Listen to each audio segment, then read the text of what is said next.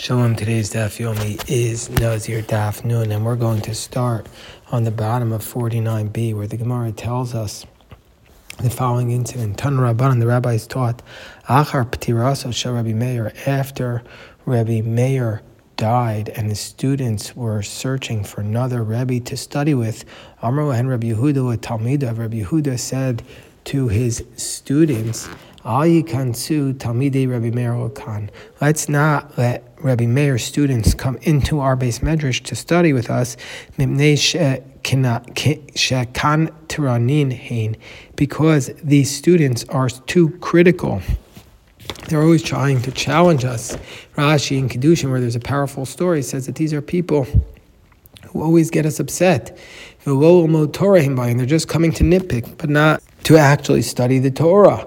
They're coming to just harass me and to defeat me and to show that they're better than me in halacha.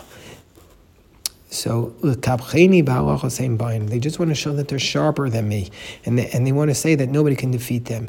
And nevertheless, even though that was the case, Sumchas, who was one of the Talmidei Hamufhakim, one of the expert students of Rabbi Meir, he came in v'nichnas, and he came into the base medrash of Rabbi Yehuda, and Amar Lahem, and Sumchas said to Rabbi Yehuda, Kach shanuli Rabbi Meir. This is how Rabbi Meir taught me the following Mishnah that was above this in the Gemara. He says, Al Eu Tumas HaNazir Megaleach. These are the ritual impurities with which the Nazir is allowed to cut his hair. Al Mace, Val Kazayis Min Mace. And he's able to cut his hair for a dead body, meaning he's supposed to cut his hair if it became tamei from a dead body, or for an olive-sized portion from a dead body. But Rabbi Meir, this seems to be like our Mishnah, but Rabbi Yehuda was not learning the Mishnah this way. Rabbi Yehuda just learned al-kazayis min hames, on an olive-sized portion from a dead body, but not on the dead body itself, because the olive-sized portion includes the dead body. So therefore, caused Rabbi Yehuda. So Rabbi Yehuda was upset at his students that they didn't block Sumchas from coming in. Didn't I tell you, Rabbi Meir? Didn't I tell you not to let Rabbi Meir's students into here? That they're critical. And even though Sumchas, and for sure Sumchas, the only reason why he's saying this is that he's trying to harass me, because he's meaning to say he wants to upstage me. And he says the proof of it is, I said that the Mishnah says that you cut your hair if you come in contact with an olive-sized portion of a dead body. So why does he add on if you came in contact with a dead body? For sure, if you cut your hair for an olive-sized portion of a dead body, for sure you cut your hair also if you came in contact with a dead body itself. And so clearly that the only reason why he's doing this is to harass me. So now we come to the top of our Daf Yomi. So comes along, the Gemara says, Amar Rabbi Yossi, on the top of our Daf Yomi, Rabbi Yossi says, Yomru Meir Shachav, Yehuda Kaas, Yossi Shasak.